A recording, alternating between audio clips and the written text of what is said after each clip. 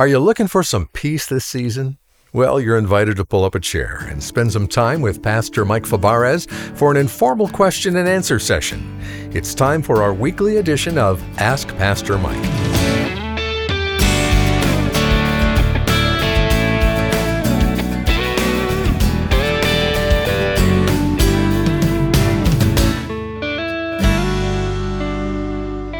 And welcome to Focal Point. I'm Dave Drury, and we're taking time out today to grapple with tough questions from our listeners from a biblical perspective.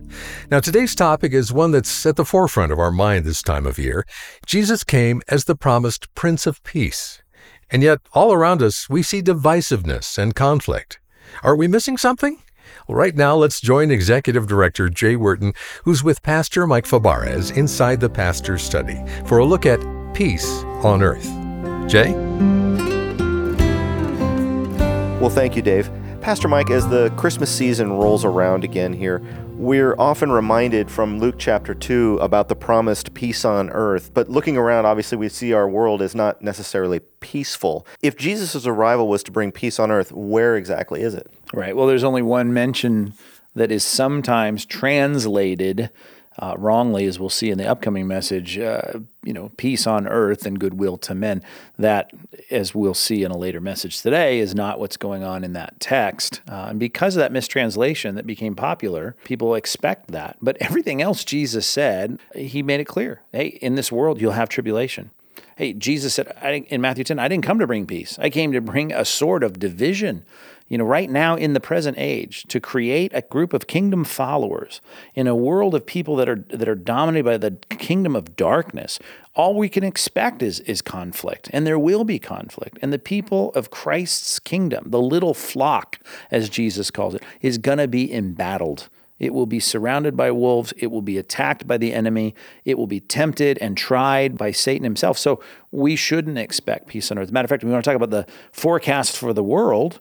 Right? What does he say? Well, there's going to be wars and rumors of wars, and don't be alarmed by these things. These things have to be. So all we're doing is taking one text that's been wrongly translated, and that text has become the banner text because certainly secularists like that. They like that idea of, Christmas, that's just about, everybody get along and hold hands and kumbaya and peace on earth. That's not what Christ came to do. Christ came to bring a group of redeemed people together by his grace, forgiven.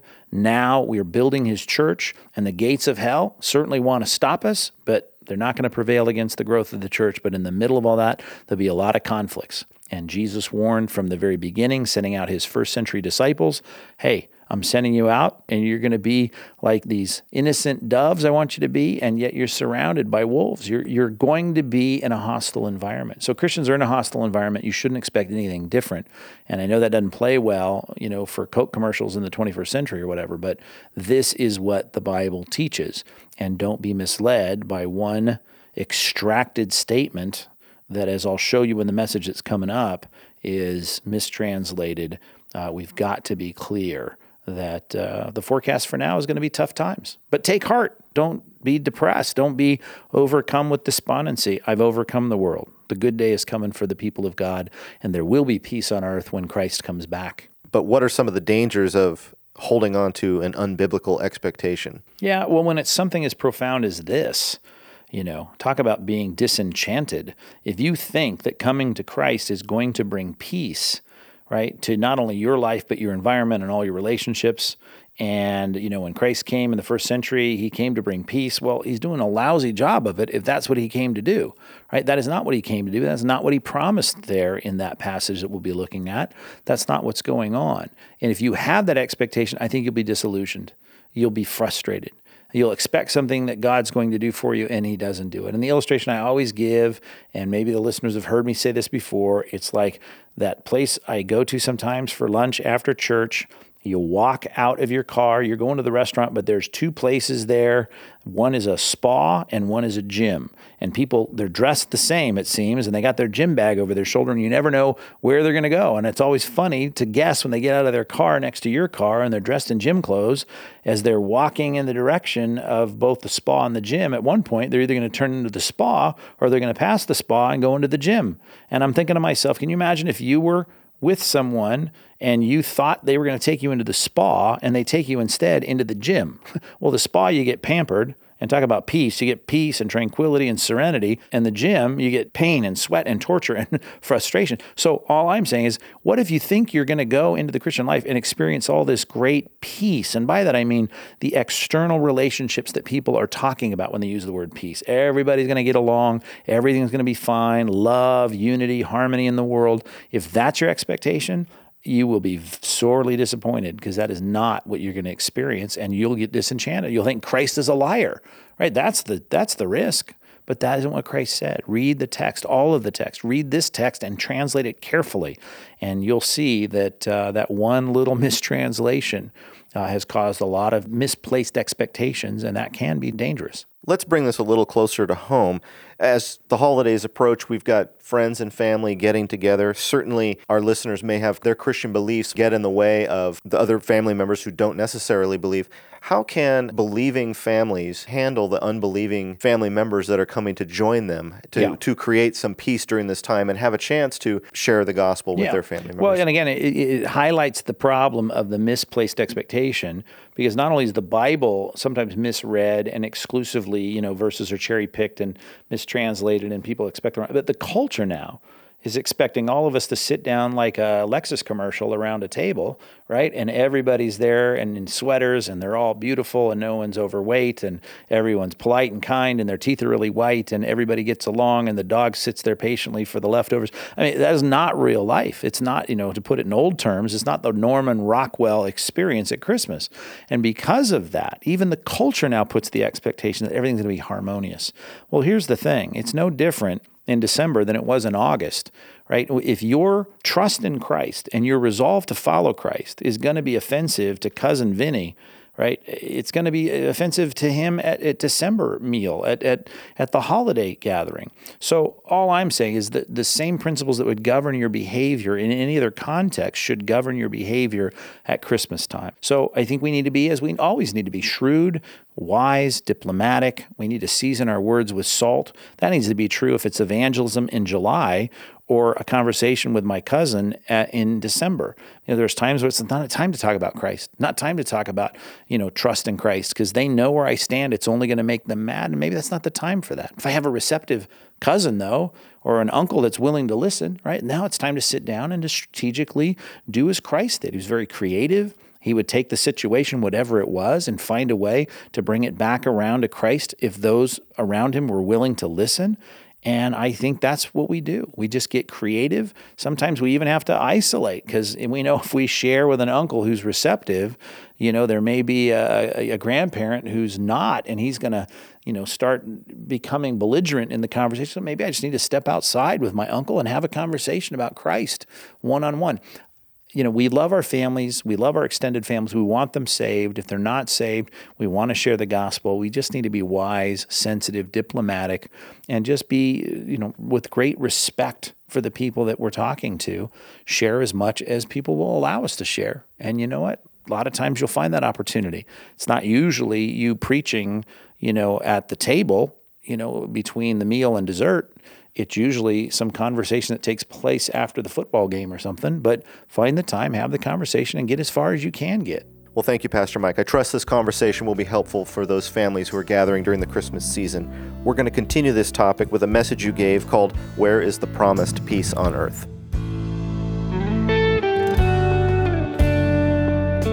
Christmas, thanks to Norman Rockwell and Target commercials, is kind of popularized as a picture of an event that's supposed to be, in some ways, picture perfect, right? Is that really what the Bible leads us to expect? It's goodwill and it's peace on earth, that kind of stuff. I know it's the mantra, the lyrical mantra of our day. The Christmas carols all say it. Hark the herald angels sing, glory to the newborn King. Peace on earth, right? Mercy mild. Luke chapter 2, you might get a little context here by reading with me those familiar words that we've heard so often. They might be given to your memory at this point. Start in verse 8. After the description of the birth of the Christ child, it says there were shepherds, verse 8, that were living out in the fields nearby, keeping watch over their flocks at night. And an angel of the Lord appeared to them, and the glory of the Lord shone around them, and they were terrified. But an angel said to them, "Do not be afraid. I bring you good news of great joy." Aha, there you are, Pastor Mike, right there. That will be for all the people. Ha ha, I told you. More on that in a minute, because every time you see all, you need to ask the question, is it all without exception or all without exclusion? Then he says, today in the town of David, a Savior has been born to you. He is Christ the Lord. This will be a sign for you. You'll find the baby wrapped in cloths and lying in a manger. Suddenly, a great company of the heavenly host or army appeared with the angel. These are the angels saying, right? Praising God and saying, here's the quote, "Glory to God in the highest." If you have an NIV, it reads this way, "And on earth, peace to men on whom his favor rests," unquote. When the angels had left them and gone into heaven, the shepherds said to one another, "Let's go to Bethlehem. See the thing that had happened, the Lord has told us about." They hurried off, found Mary and Joseph and the baby lying in a manger. When they had seen, verse 17 says, when they'd seen him, they spread the word concerning what had been told them about this child. Now, what was told them? Well, told them that this was good news, and it was also in verse 14 that heaven said to the shepherds, "Glory to God in the highest, and on earth," our Bibles read, "peace to men on whom his favor rests." Peace on earth, goodwill to men. Isn't that what the Bible teaches? If we're going to sort this out, we've got to go back in time a little bit and deal with what I'll call understanding the case of the missing sigma. You see, because the Bible was written originally in Hebrew in the Old Testament and a little bit of Aramaic here and there. And in the New Testament, in the first century, soon after Christ went back to heaven, it was recorded in Koine or Common Greek. And we've got great old copies. The problem is those copies, because they weren't done on a Xerox machine, there are some very small discrepancies between the manuscripts. They're what we call textual variants. And I know that the skeptic want to see there, I told you the Bible can't trust. The variants are so minuscule, so small, so tiny. They usually have to do with a single letter, as we see in this text. It has a sigma at the end of that last word, and then the later manuscripts don't have a sigma. Now the first part, glory, right, doxa, in the highest to God, and all the manuscripts say exactly the same thing. You won't find any ancient manuscripts that read any differently than that. Okay? Let's just translate this real quick. Epi. Epi is a Greek preposition upon. Okay? We've already got this part. Glory in the highest to God and. That, if we're just going to literally and woodenly translate it, there we have it. Geis. That's the Greek word for earth, the genitive form of earth. Geis. Irene. Irene is the noun in a nominative case of peace. Okay? Upon earth, peace. And because it's in the nominative form, we know it means peace upon earth, because the order has to do with emphasis and not with sorting out the subject. The subject is here, peace, nominative case. Peace upon earth. Got that? Now we have the preposition in. In, this is an easy one to memorize, means in. That's easy. And then you have this, anthropos. Anthropos is the word for men. And sorry, ladies, I don't mean, it's not just men. It is the generic form for people. The dative case, okay? So in men, because in takes the dative, and we have anthropos. So far, peace upon earth, or upon earth peace. In men, now the conflict. Now here's the problem. If you're copying this manuscript in the 5th century and you leave off the sigma, and all the other copies from your copy leaves off the sigma, you can still read this sentence. Because the Greek language is highly inflected. That means the endings and sometimes the prefixes, they determine what role that word plays in the sentence. Did you follow that? Depending on how the case endings are. Now, this word right here, let's forget case endings. What's the root of the word mean, right? U doiki os or u doiki a. U doik, right? Just use that. Means well-pleasing. It's a compound word. U, if you've been around here very long, you hear we talk about the word euangelion. The evangelism, the good news. Eu always means good. The eulogy at a funeral is the good word. Eu is good. Dokos is pleasure, pleasing. The word at its root means well-pleasing. Eu doikos. The question is, what role does this word play in the sentence? It's all determined by the sigma. If the sigma is there, it means one thing. If the sigma is not there, it means something else. Okay, track with this now. If it's got a sigma at the end of this word, it's in the genitive case. And genitive case, just for simplification, it means it qualifies something, okay? It qualifies its antecedent, which is in this case is the noun anthropos. So whatever anthropos is, it is qualified by this word, well-pleasing. If it doesn't have the sigma, then it's in the nominative case. And if it's in the nominative case, it's just like eirene, just like peace, which means now we're starting a new phrase. Here's a new clause, and that clause, it means that it is going to identify something that the men get. Either it qualifies men, people, or it is something that people, the men, get. And the sigma makes all the difference here. Okay? If we're going to translate it, here's what we would be saying. Upon earth, peace, in men, now, eudoikos means what? Who are well-pleasing.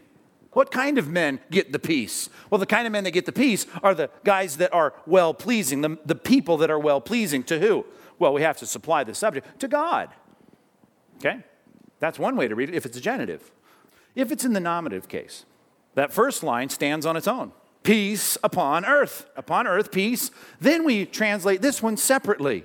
In men, well-pleasingness, which is not a word, I know that. But in men, well-pleasingness. In other words, if peace goes to the earth, then we get the earth, everybody gets peace, and the men there get well-pleasingness, which is not a word, so we use words like goodwill. May they feel good. May they have good experiences.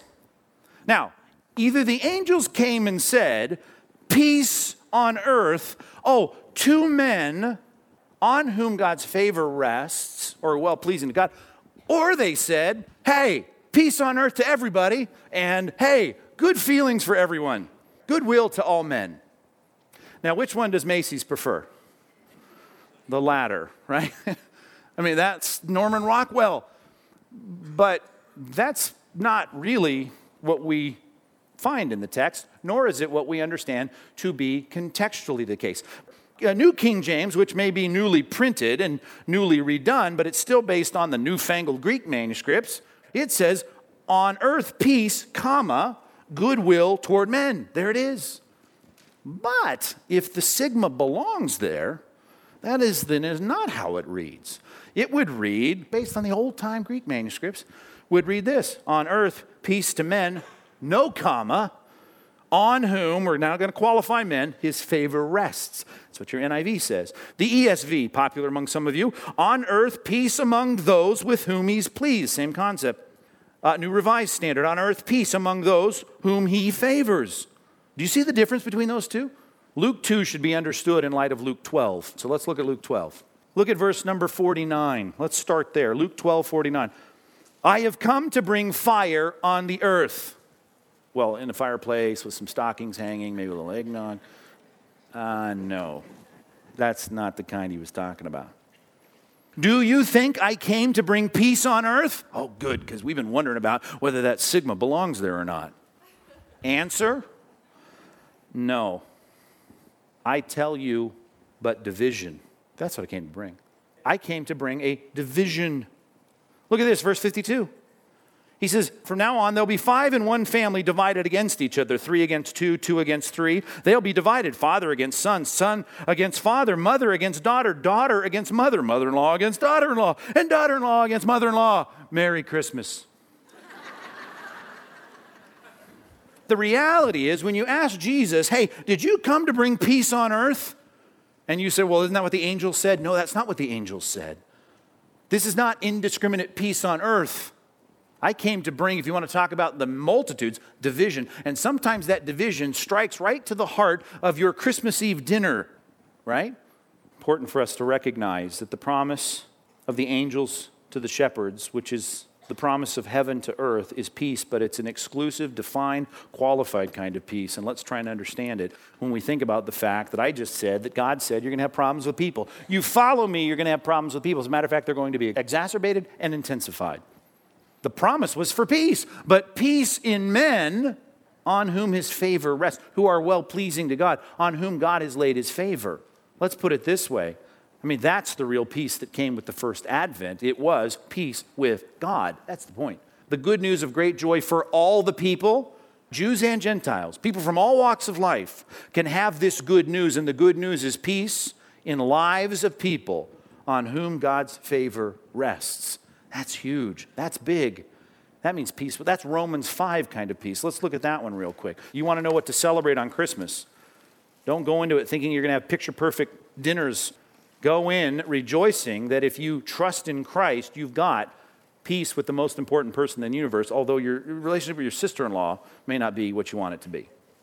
Okay, Romans chapter 5, verse number 1. Since we have been justified by doing good works and giving lots of money to the church. Is that what it says? No, that's not the message of the book of Romans. How do we get right with God? Faith. We trust in Christ. Since, therefore, we've been justified through faith, we have, underline it, peace with God. That was what the prophets looked forward to. The punishment that brought us peace was laid on him. But what that means is the God that looks at you as an enemy because you're laden with sin will take your sin away and punish Christ instead of you. And now he can look at you no longer as an enemy, but as your friend. And the God that is hostile toward you, that should, because of his holiness and your sin, take his mighty finger and poke you into the lake of fire for eternity, because that's what you and I deserve. He no longer will be your enemy. He will draw you close as friend, because you can have peace with him because of Christ, who came and lived a life you couldn't live and didn't live, and died a death you should have died, took away our sin. That's the point of the passage. We have peace with God through our Lord, the boss, Jesus, Yeshua, the Savior, Christ, the Messiah. See, that's what Christmas is all about. Is it about peace on earth, goodwill toward men? And what that means is no more war and a lot of good feelings. No, it's not about that. It's about a kind of peace where your maker is no longer your enemy, where you are now adopted into the family and loved as though you were the perfect Son of God, Christ himself. That's something to rejoice and get excited about, right? That's Christmas. That's the message. Peace in our hearts now and on earth in the future because of Christ. This is Focal Point, and you're listening to a message called Where's the Promised Peace on Earth? To hear the complete unedited version, go to focalpointradio.org. We're so glad to have you with us today and every day. Focal Point exists to proclaim the depths of Scripture. Today, Pastor Mike brought a clarifying perspective on our future permanent peace. That's what Jesus ushered in. These facts are clear and consistent when we rightly divide the word of truth. And that's our goal here at Focal Point. We're dedicated to providing a biblical foundation for life. This daily Bible teaching program is funded by support from listeners like you, and we're so grateful. We love that people around the world are joining with us each day, but we could never have that kind of reach without donations from faithful listeners who believe in the mission and give generously and sacrificially. You truly magnify the ministry of Focal Point. Sending a donation is quick and easy. Just call us at 888-320-5885 or by going to focalpointradio.org. To send a check in the mail, write to Focal Point, Post Office Box 2850, Laguna Hills, California, 92654. And to express our gratitude, we'll send you a helpful resource called The Evidence for God by William Dembski and Michael Licona. Have you ever been asked if Jesus really existed? Or maybe you've wondered if today's Bible is what was originally written. Evidence for God features contributions from leading Christian scholars and apologists who provide compelling arguments for even the most pressing questions about God, science, the Bible, and more. Ask for the book Evidence for God when you donate by calling 888-320-5885, or to give online, go to focalpointradio.org. Thank you for supporting this Bible teaching ministry. We rely on the sacrifices of listeners just like you to invest into the kingdom work of spreading the truth of the gospel across the world. Well, I'm your host, Dave Drury. So glad to have you with us. And be sure to come back again next time as we continue exploring the depths of Scripture right here on Focal Point. Today's program was produced and sponsored by Focal Point Ministries.